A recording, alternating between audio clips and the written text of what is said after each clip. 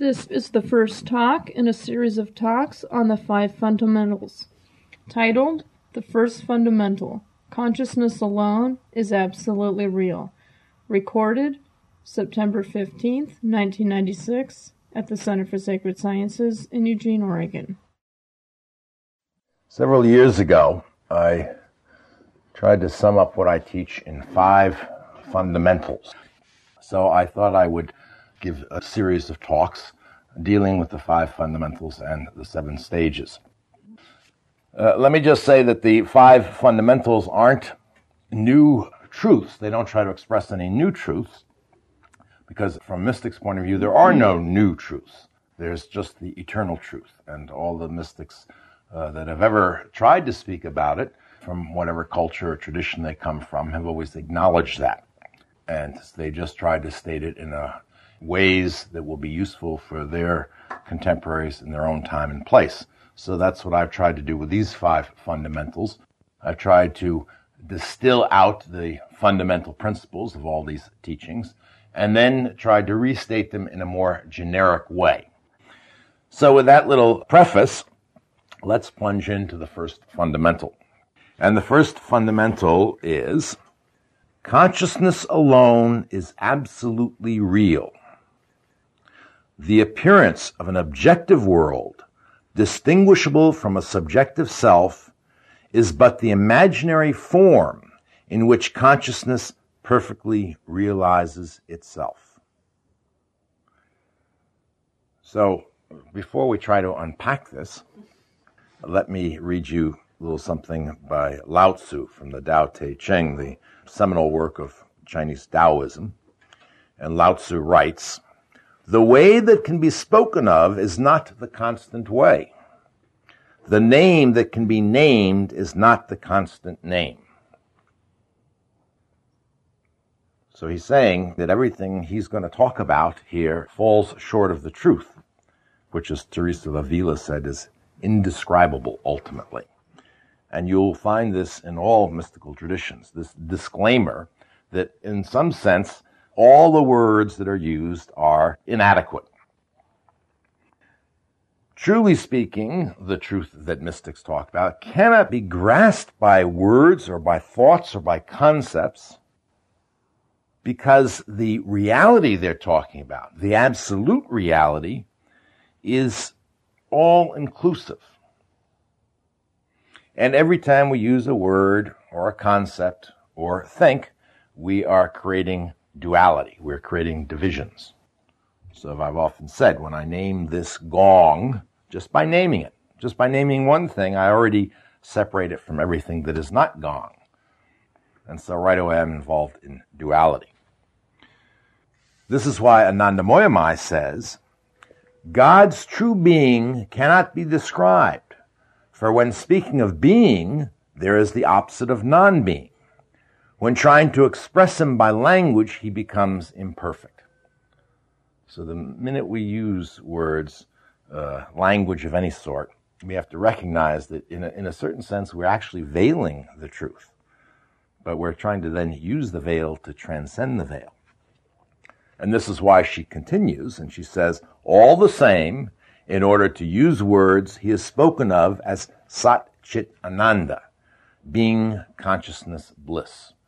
Now, these are Hindu terms. She was the great Hindu mystic of this century, so Sat Chit Ananda are the 3 primary ways of describing this fundamental absolute reality.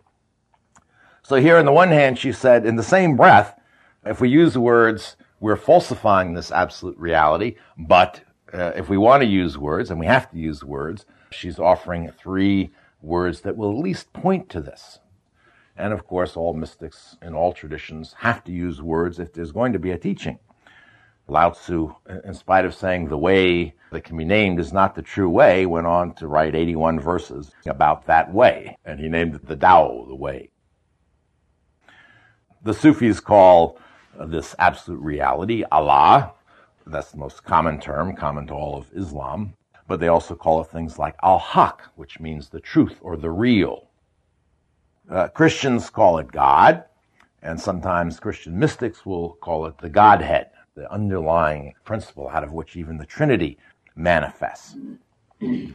Buddhists are very reluctant to use any positive concept for this, and most of their philosophy is in the form of a via negativa, a negation.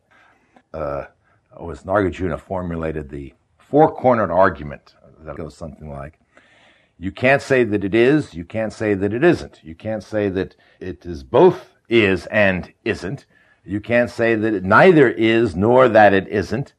That's three of them. That was all four. That was all four? Yeah. Okay, good.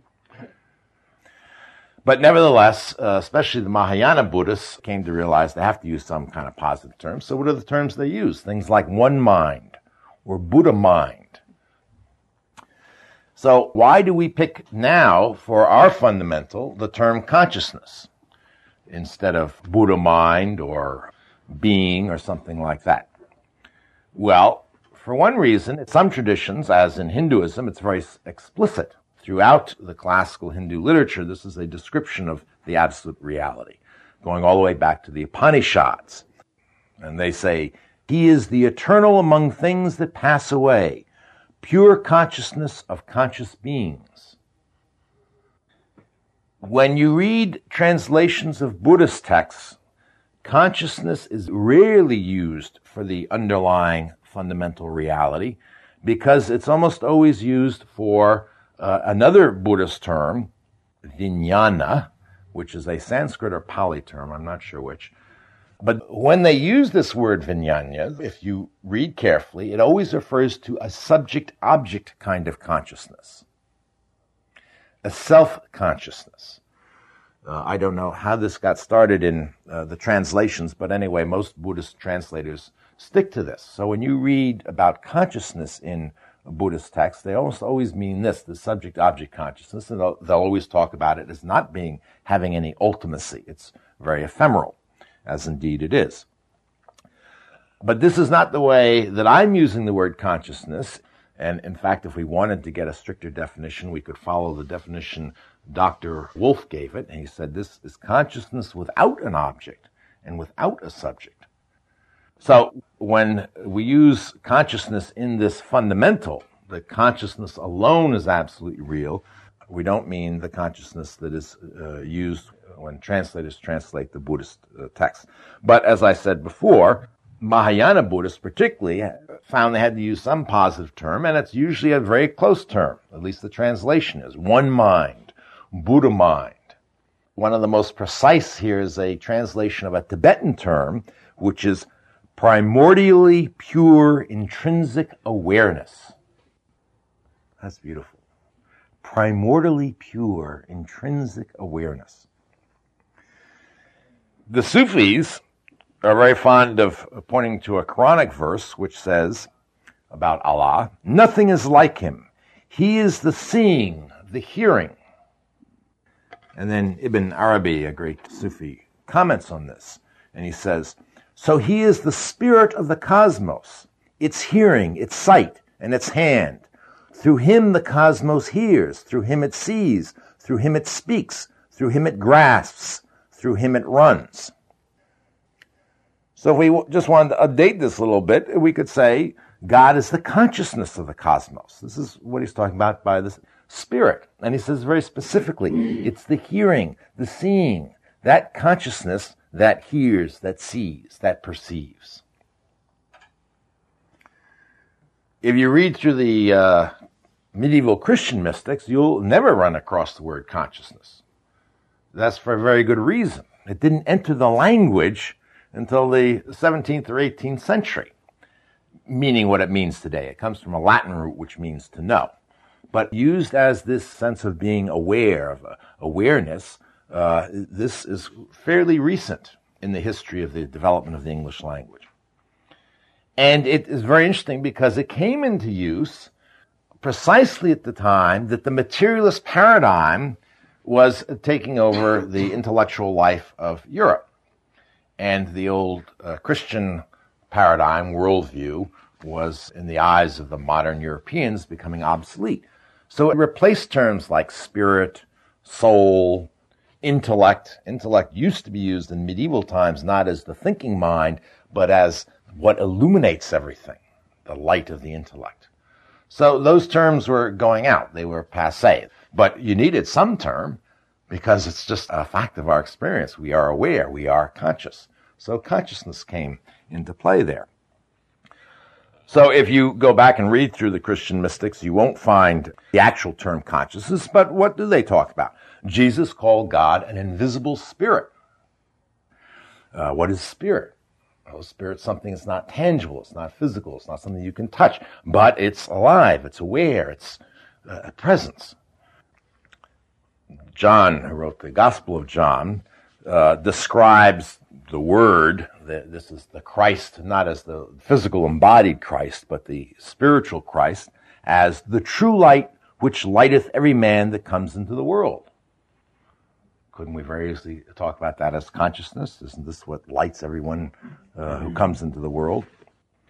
And Augustine and many Christian mystics use this metaphor of light. In fact, mystics all over the world use it. But Augustine says, distinct from these objects, both corporal and incorporeal, in other words, bodies and even ideas, is the light by which the soul is illumined, in order that it may see and truly understand everything, either in itself or in the light. For the light is God himself. So again, it's a different terminology here, but it's getting to the same idea. That knowingness, that which illuminates, that which is the basis of all understanding. It doesn't even, in Augustine's term, come from God, it is God. So consciousness is a pretty good modern rendition of these older terms here. So this is why we chose consciousness for the first fundamental. One of the reasons. The second reason is consciousness carries very little theological baggage. And at this historical juncture, a lot of people have lost their faith in the old traditions. And so if you start talking about God or Brahman or the Tao or something like that, you already have an obstacle to further discussion. But consciousness, at least to us moderns, seems to be a pretty obvious fact of existence. So at least whenever I talk about consciousness, I've never heard anybody stop and say, wait a minute, I don't believe in no consciousness. So it's a good basis to begin a dialogue, a discussion with somebody who may not have any spiritual or religious belief. And one of the advantages of living in a time like this is you can start a spiritual path without believing in anything. You just have to start investigating yourself, what is actually here. And consciousness, most people anyway recognize, is here, right now, just always present. You make a little bit of an error about this from a mystic's point of view, because most people think they have a consciousness. And if you examine it, you might start to see that actually whatever you think is yourself arises in consciousness, rather than there's something standing outside of consciousness that has it. But this is something you can inquire and investigate for yourself. That's the beauty of it. And then finally, there's a third reason to use consciousness at this time and place, and that is consciousness has become a key term in the debates among physicists about how to interpret quantum mechanics. And quantum mechanics is now the basis of all physics, so it's the basis of all physical science. And the reason this term has come into play, because if you read the physics of the last century, the old Newtonian physics, you never hear any physicists talking about consciousness. The reason that consciousness has suddenly entered the arena of debate and discourse is because the equations of quantum mechanics describe subatomic particles as waves of probability of existing in a particular place. Now, first of all, let's realize that everything is made up of subatomic particles, so this applies to all matter, not just subatomic particles, because, again, this gong, there's nothing in this gong but subatomic particles. Now, a lot of people who know something about quantum mechanics think that it says, well, matter is either waves or particles. That's not quite correct. The wave part of it isn't the material wave like a wave moving through the ocean. It's a purely mathematical wave. It's a wave that describes the probability of a subatomic particle, an electron, or a whole gong appearing someplace. Now, the interesting thing is When we go look and observe, the gong appears right here. That wave of probabilities vanishes. There's no more probability, it's now fact, actual. So that description just vanishes. It's called the collapse of the wave function, technically. Now, it's weird. Apparently, there's something about our observation, the act of conscious observation, that makes things actually appear where they appear. This is why Werner Heisenberg, who was one of the founders of quantum mechanics, wrote, "The observation itself changes the probability function discontinuously. It selects of all possible events the actual one that has taken place." So before I look at this gong, it isn't actually there. It has a probability of being there. And in fact, because it's a gong, a nice big chunk of matter, it has an extraordinarily high probability of being where I saw it last. But in the quantum mechanical description of it, it is not there physically until I look. So it seems that the observation is what collapses this wave function, this conscious observation.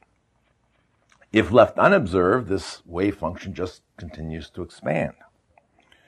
This is why the Nobel laureate physicist Eugene Wigner wrote, "It is at this point that consciousness enters the theory unavoidably and unalterably. If one speaks in terms of the wave function, its changes are coupled with the entering of impressions into our consciousness. When this appears in consciousness, the wave function collapses." So, in materialist science, the old materialist science, based on Newtonian mechanics, matter was conceived as the absolute reality. And consciousness was conceived as an epiphenomenon of matter. When all this matter got together in living life forms and it all got very complex, somehow consciousness arose. Nobody ever was able to explain exactly how that happened, but that was the general theory.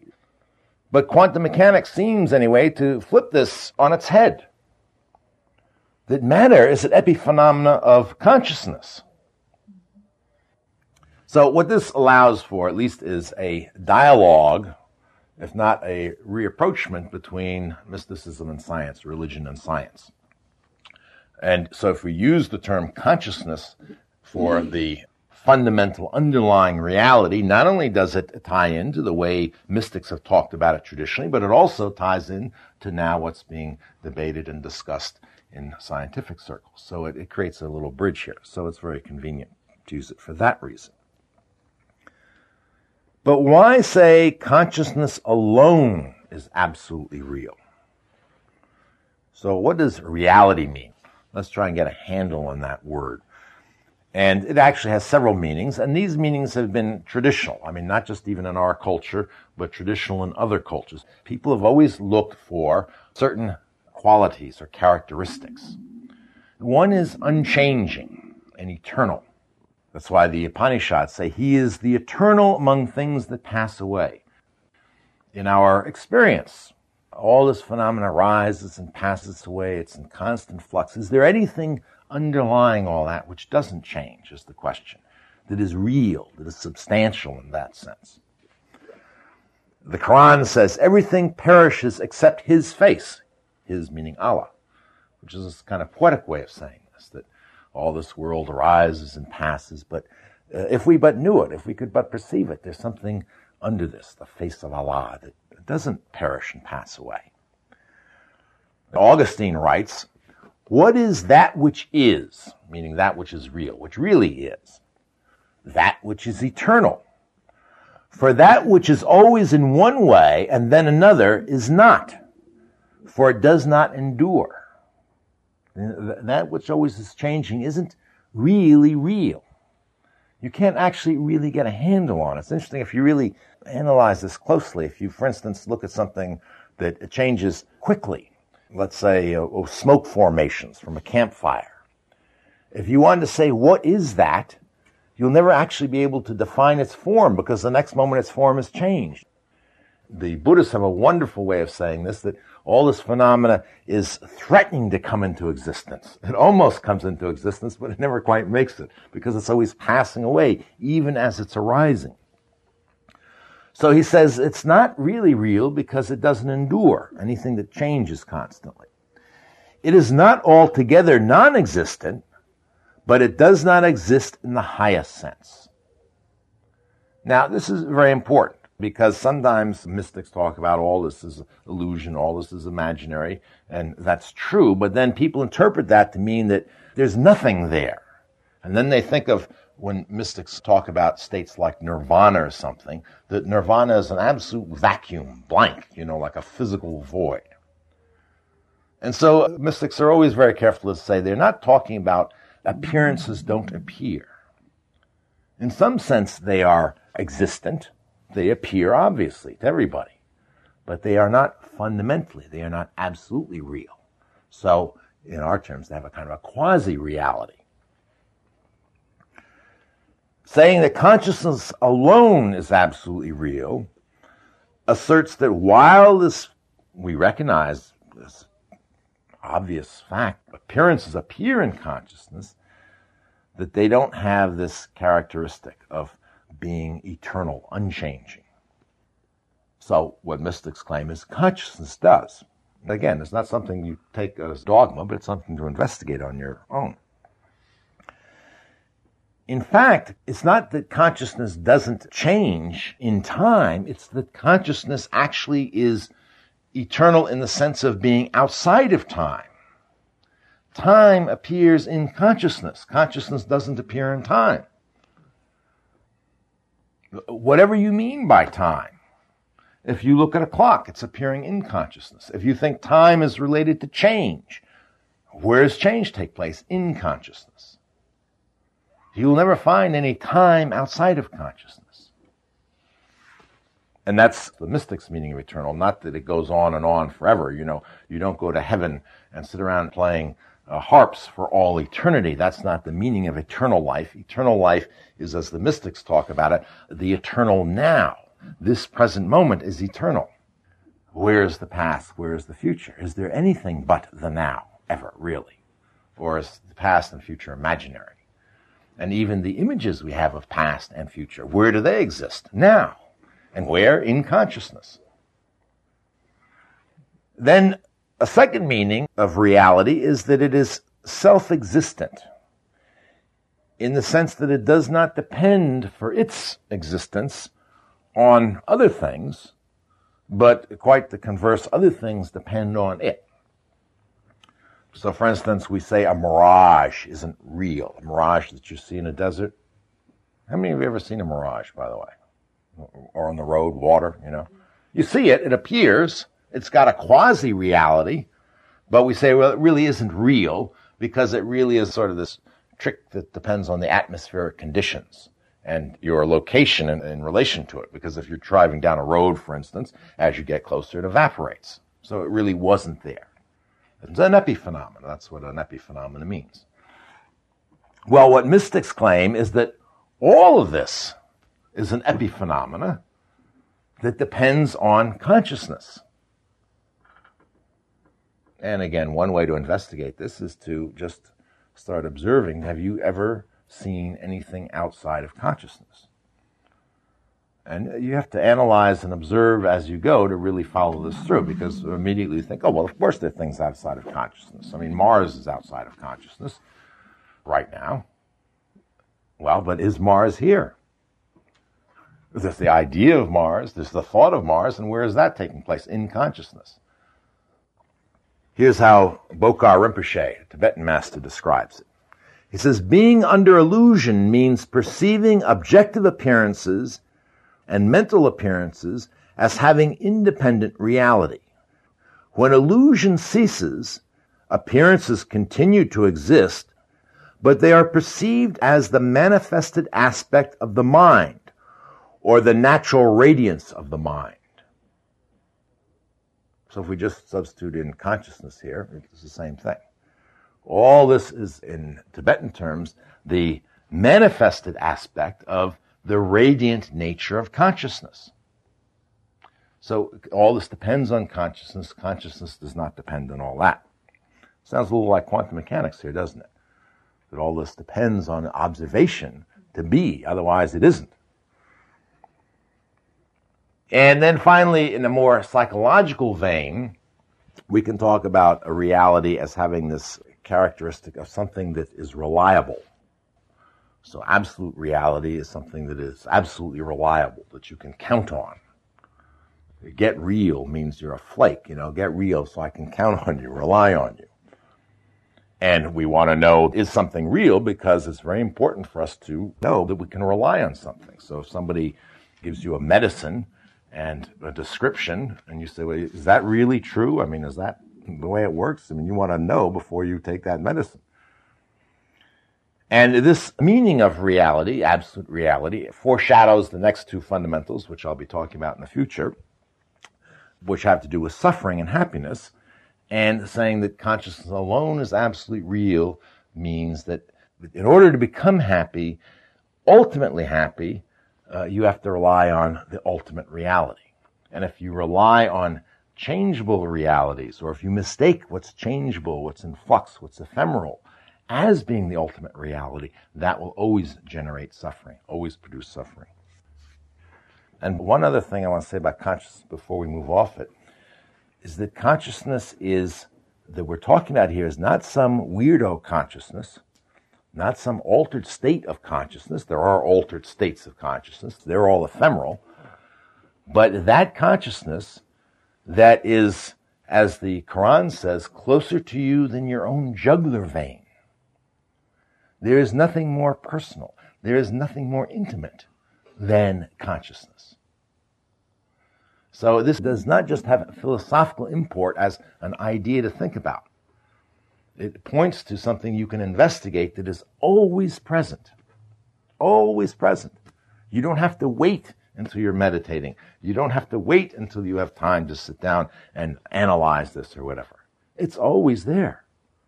So you can always look into this question of what is consciousness.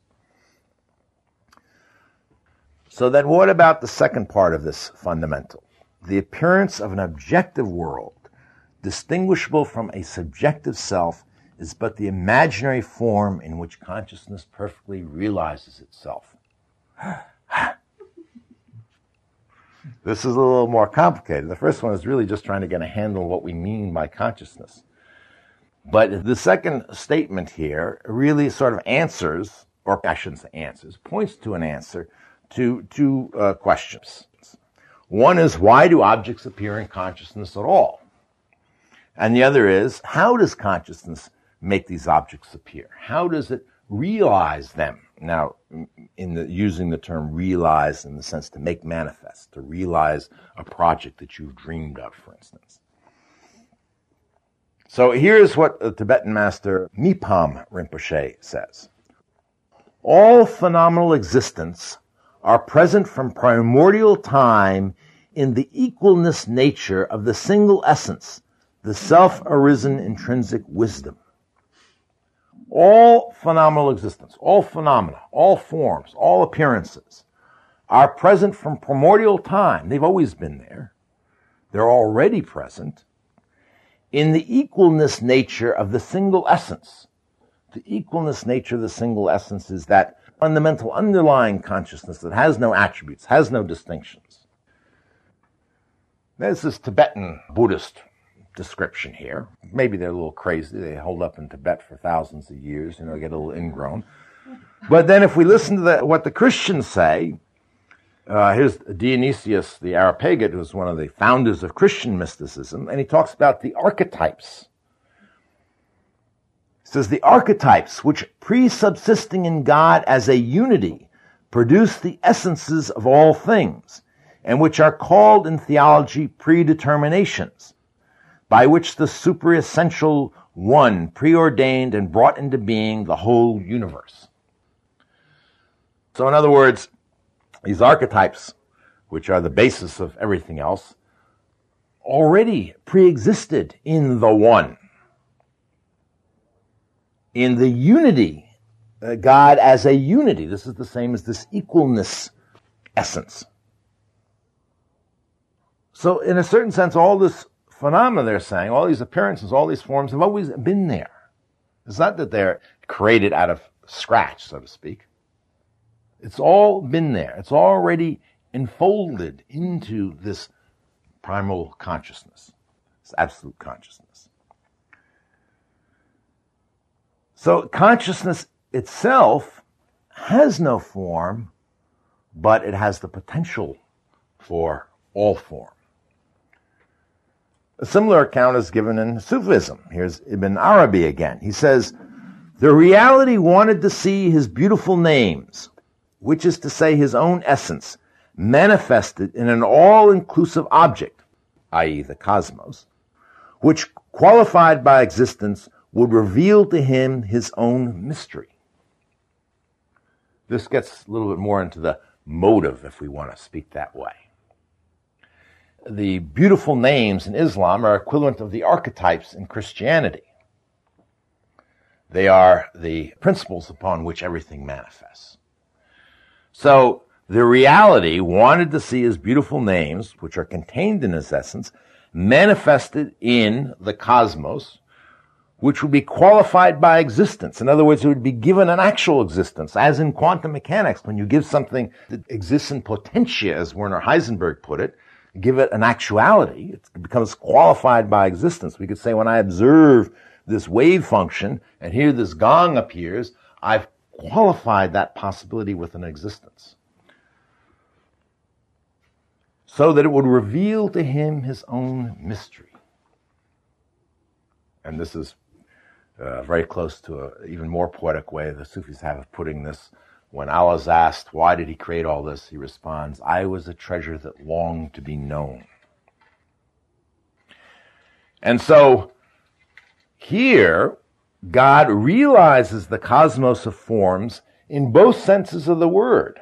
Realize to make manifest, to realize a project, but also to realize in the sense of to cognize.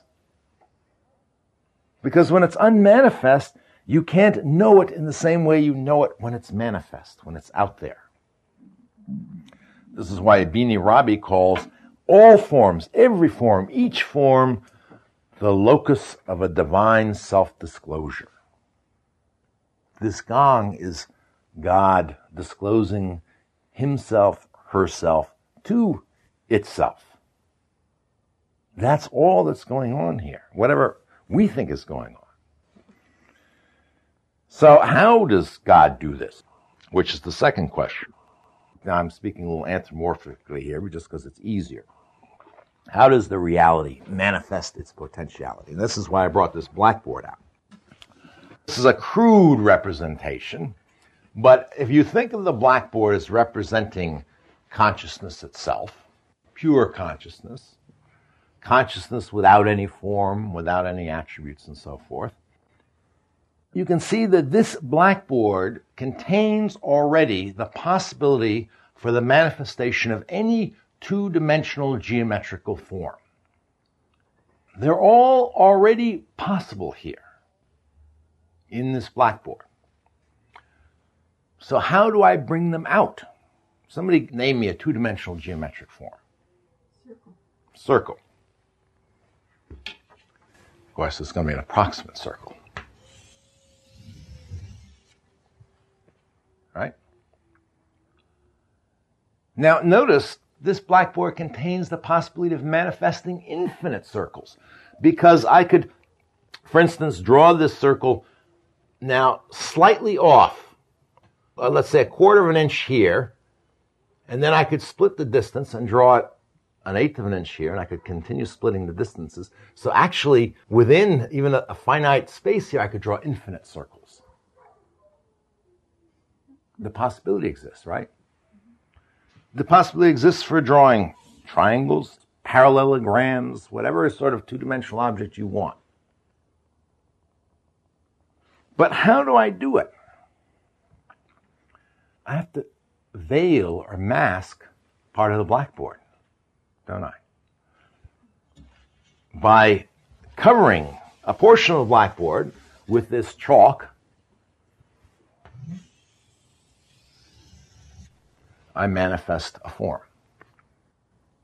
by blocking out part of consciousness, I manifest the form. Right? Does everybody see that? Another way to describe this, if you've ever seen those shadow shows you can do with your hands, you can make animals at night if you have a light shining on a wall, and you can animate them. And people who are good at it can make little sort of puppet shows, a fox and a rabbit and so forth, chasing each other and talking to each other and whatnot. It's all done by what? Blocking out some light. And a form appears. The form is the absence, so to speak, of light. What makes the form visible is the absence of the blackboard. Here's what Ibn Arabi says. He distinguishes parts of the cosmos from other parts. Hence no distinction takes place except through him, for he is identical to what becomes distinguished and to that through which distinction takes place. Is the inside of the circle identical to the outside of the circle? It's all blackboard, isn't it? So every form is a form of God, of the divine, of consciousness. It's not a form of anything else but consciousness. That's, if you like, its substance. It's substance not in the sense of material substance, it's true substance. And it all is done by making a distinction. And so he says, he is identical to what becomes distinguished and to that through which distinction takes place. The power to distinguish. The creative power of consciousness is the power to create distinctions. This is why John, of the Gospel of John, says, in the beginning was the Word, and the Word was with God, and the Word was God. The same was in the beginning with God. All things were made by him, and without him was not anything made that was made. Now, word here in English is a translation of the Greek term logos. And logos means a lot more than just words. It does mean word. It means speech, word. It also means ratio. It means to measure. It means all the ways we distinguish things. It's the power of distinction. So the creative power of God is the power of distinction.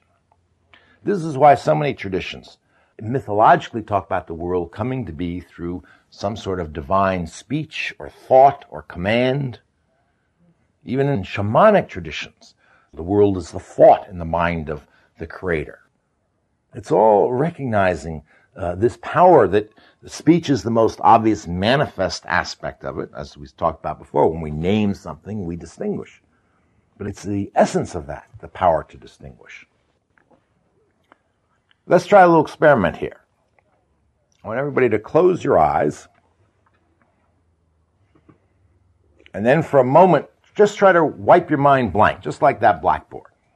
Just don't think about anything. And then imagine someone's face as vividly as you can.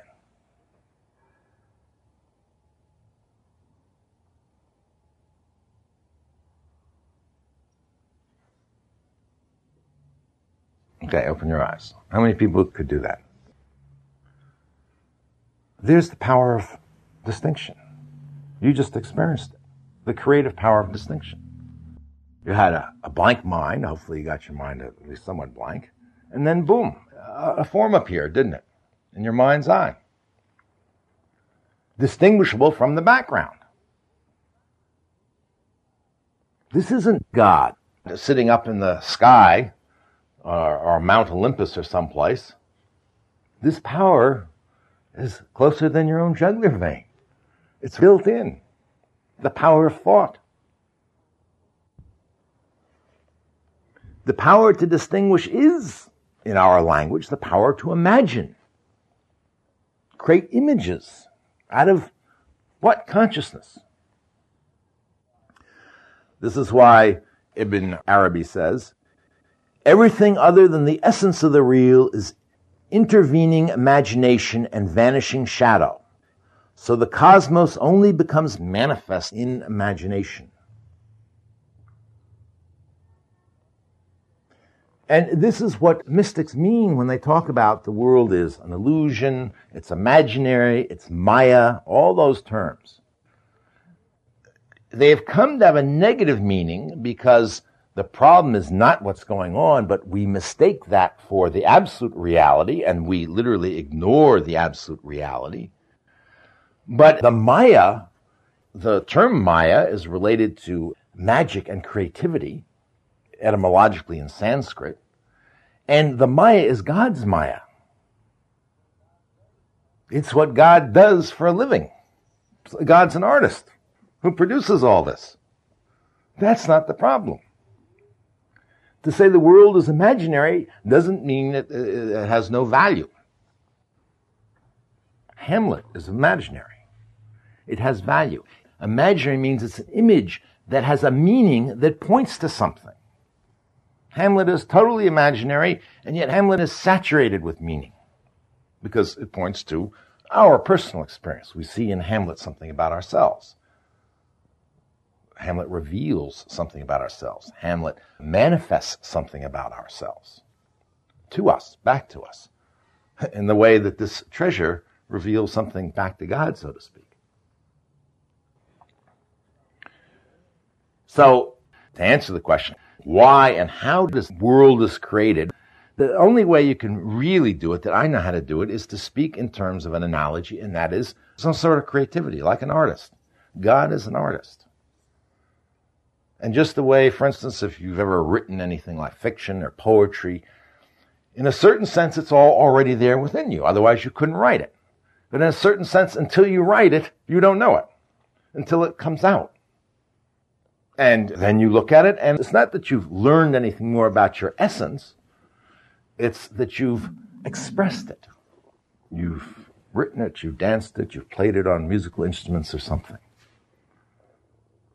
That's why it's meaningful. And that's why the cosmos is meaningful. Now, one other thing then, the last thing here, is this first fundamental also, though, says that all these forms manifest within the framework of a particular structure.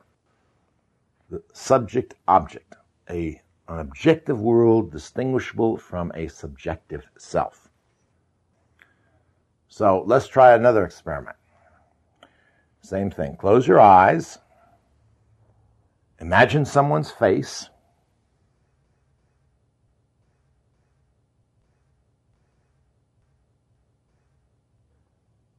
Now, is there a sense that someone's looking at that face?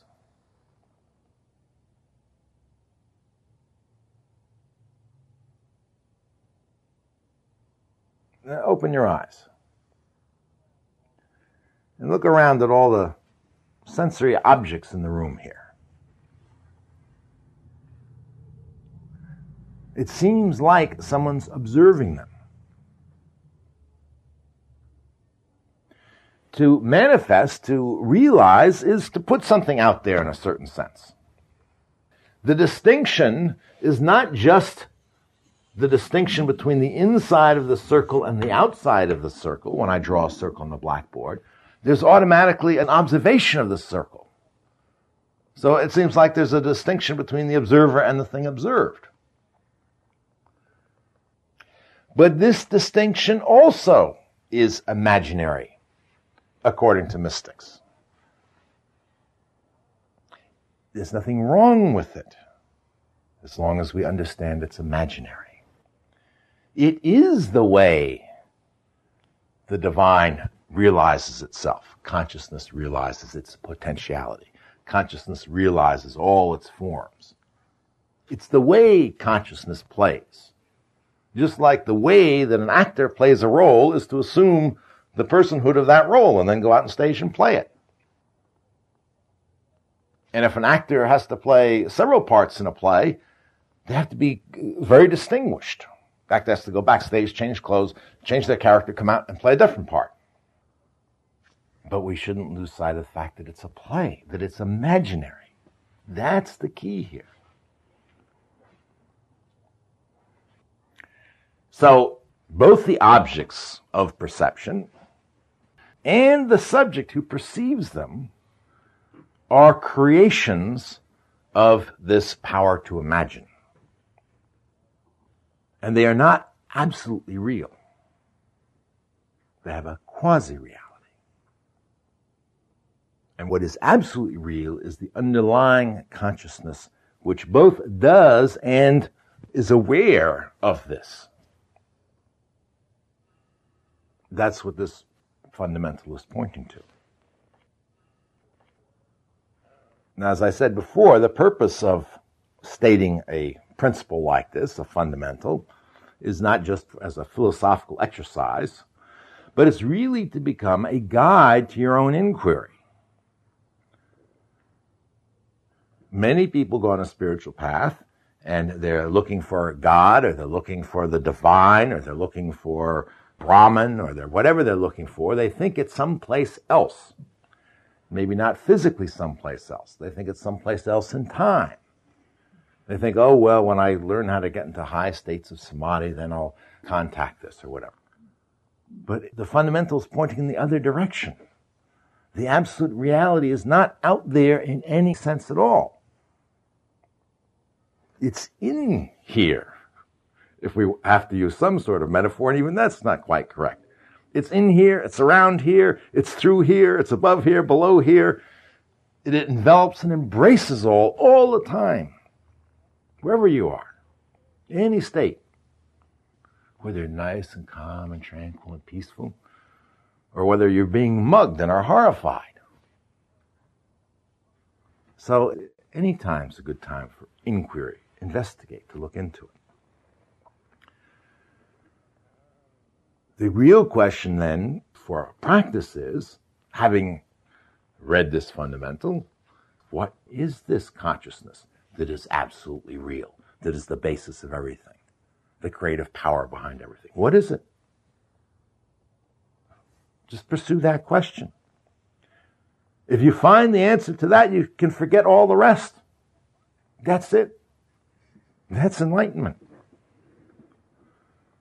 As Huang Po, an old Chinese Buddhist, said, only awake to the one mind, and there is nothing whatsoever to be attained.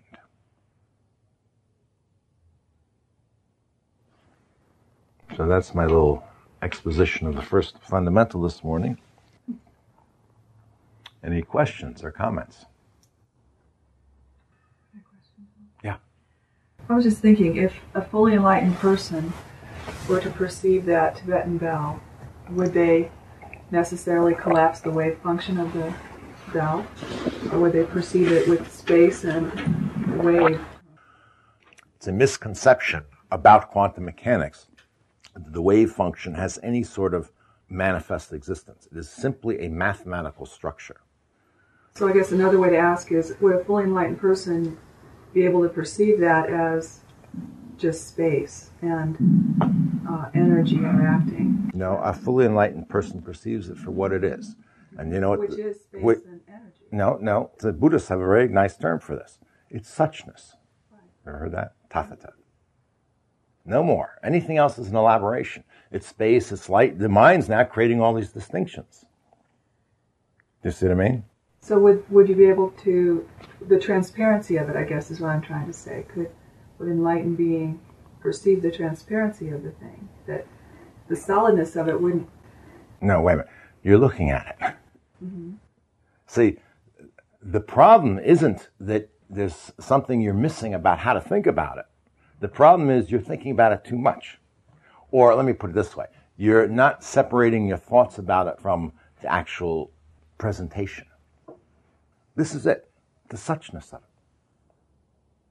So when we start thinking about space and non-space, we're doing what Anandamayi says, right? Now we're saying, well, is there space? There's not space. Where does it exist? All those things we're adding in.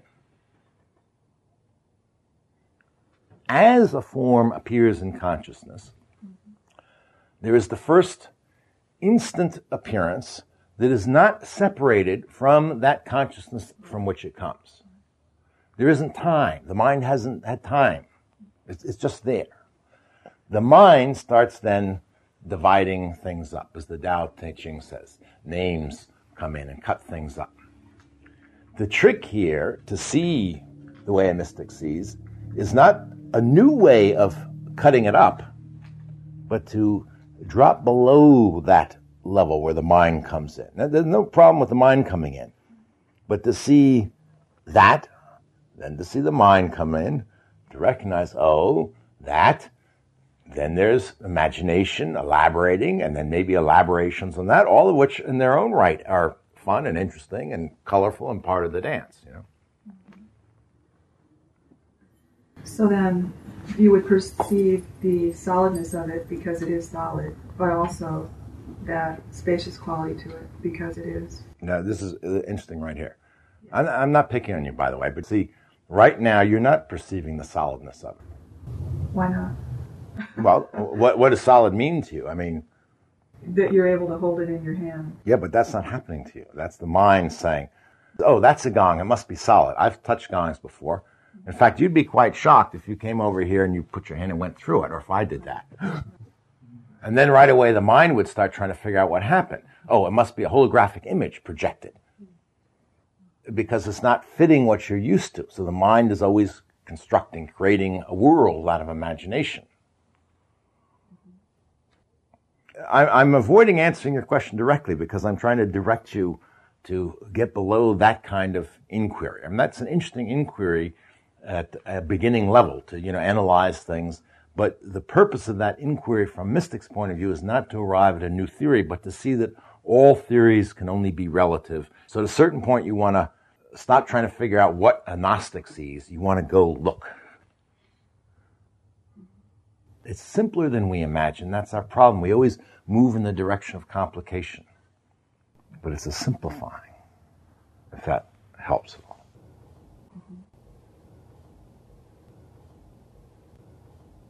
Any other questions? When thought occurs, or thought arises, that's the same as like it blocks out consciousness, correct?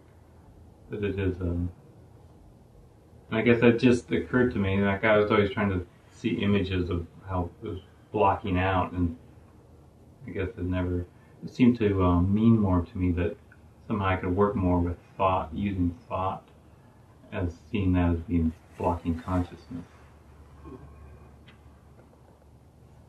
I guess I don't know what's a good way to work with that or trying to see that better. It's to look directly at thought. Now, it's a little crude to say thought blocks consciousness. You actually can't block consciousness. It seems to block consciousness. That's the effect it has. It's a magic trick, though. I mean, there is no such thing as an absence, really, of consciousness the way we're talking about it. But the way to work with it is to look directly at thought. Whenever you can, to really observe thought very, very objectively. To see what is thought. Thoughts go through our minds all day long. But what are they? For instance, do they have any solidity? What color is the thought? What does it smell like? Does it have a perfume, an odor? Are there smelly thoughts and fragrant thoughts? In that sense, you can use the mind in an analytic way, but you have to be looking at the object that you're trying to get to the bottom of. And thought is a wonderful one. You treat it just like an object like this. Thought itself has its suchness, nature, just like a gong. It does seem to have power, too, the power of thought. Tremendous power. And that's why thought's such a big problem on a spiritual path. That's why a lot of spiritual practices are learning to detach from thought. Not to get rid of thought, but to become an observer of thought. Just for that very reason. So. I was just going to say, when we did the picture of the person on the blank, what I got is that it's consciousness observing through us its creation, and we are part of that creation. Ibn Arabi describes the Gnostic as, and let me preface this by saying this is to counter a very prevalent and subtle idea that people have that when they become a Gnostic, the self is going to become all-powerful. The self is going to be the creator of everything. Do you know what I mean? Mm-hmm. That I'm going to realize that I am doing all this. I, ego, I. So he says, no, he says it's really the other way around. He says to be a true, complete, and full Gnostic is to be such an absolute slave to God that there is not one impulse of what he calls lordship, egotism, not one little bit of claiming anything for yourself. You are just the pure form through which God hears and sees. And in the Bible, it said that no one sees God and lives. But there are other places where it said people have seen God. So there's a contradiction, So both Jewish and Christian mystics have picked up on this, and they say it's true. You can't see God and live. You have to die. And then God is the seeing, the hearing. Do you see what I mean? A lot of mystical teachings are designed, and none of them can give you the whole truth, but they're designed to balance some false idea. So in Hinduism, for instance, there's this emphasis on self-realization. You realize you are Brahman. This is all true and so forth, but also can lead to this idea that the ego is somehow Brahman and going to discover it's Brahman and going to be able to sit around and change the weather and do all these things, So a nice antidote to that is to realize, no, this is about being an absolute slave. Such a servant that you're not even consciously choosing to be a servant, because a true slave doesn't even choose to be a slave. You see what I mean?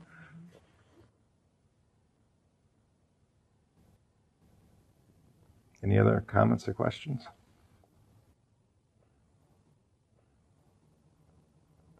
Well, let's bring the formal part of the morning to a close. You're welcome to stay and have some tea and check out the library. Until we meet again, peace to you all.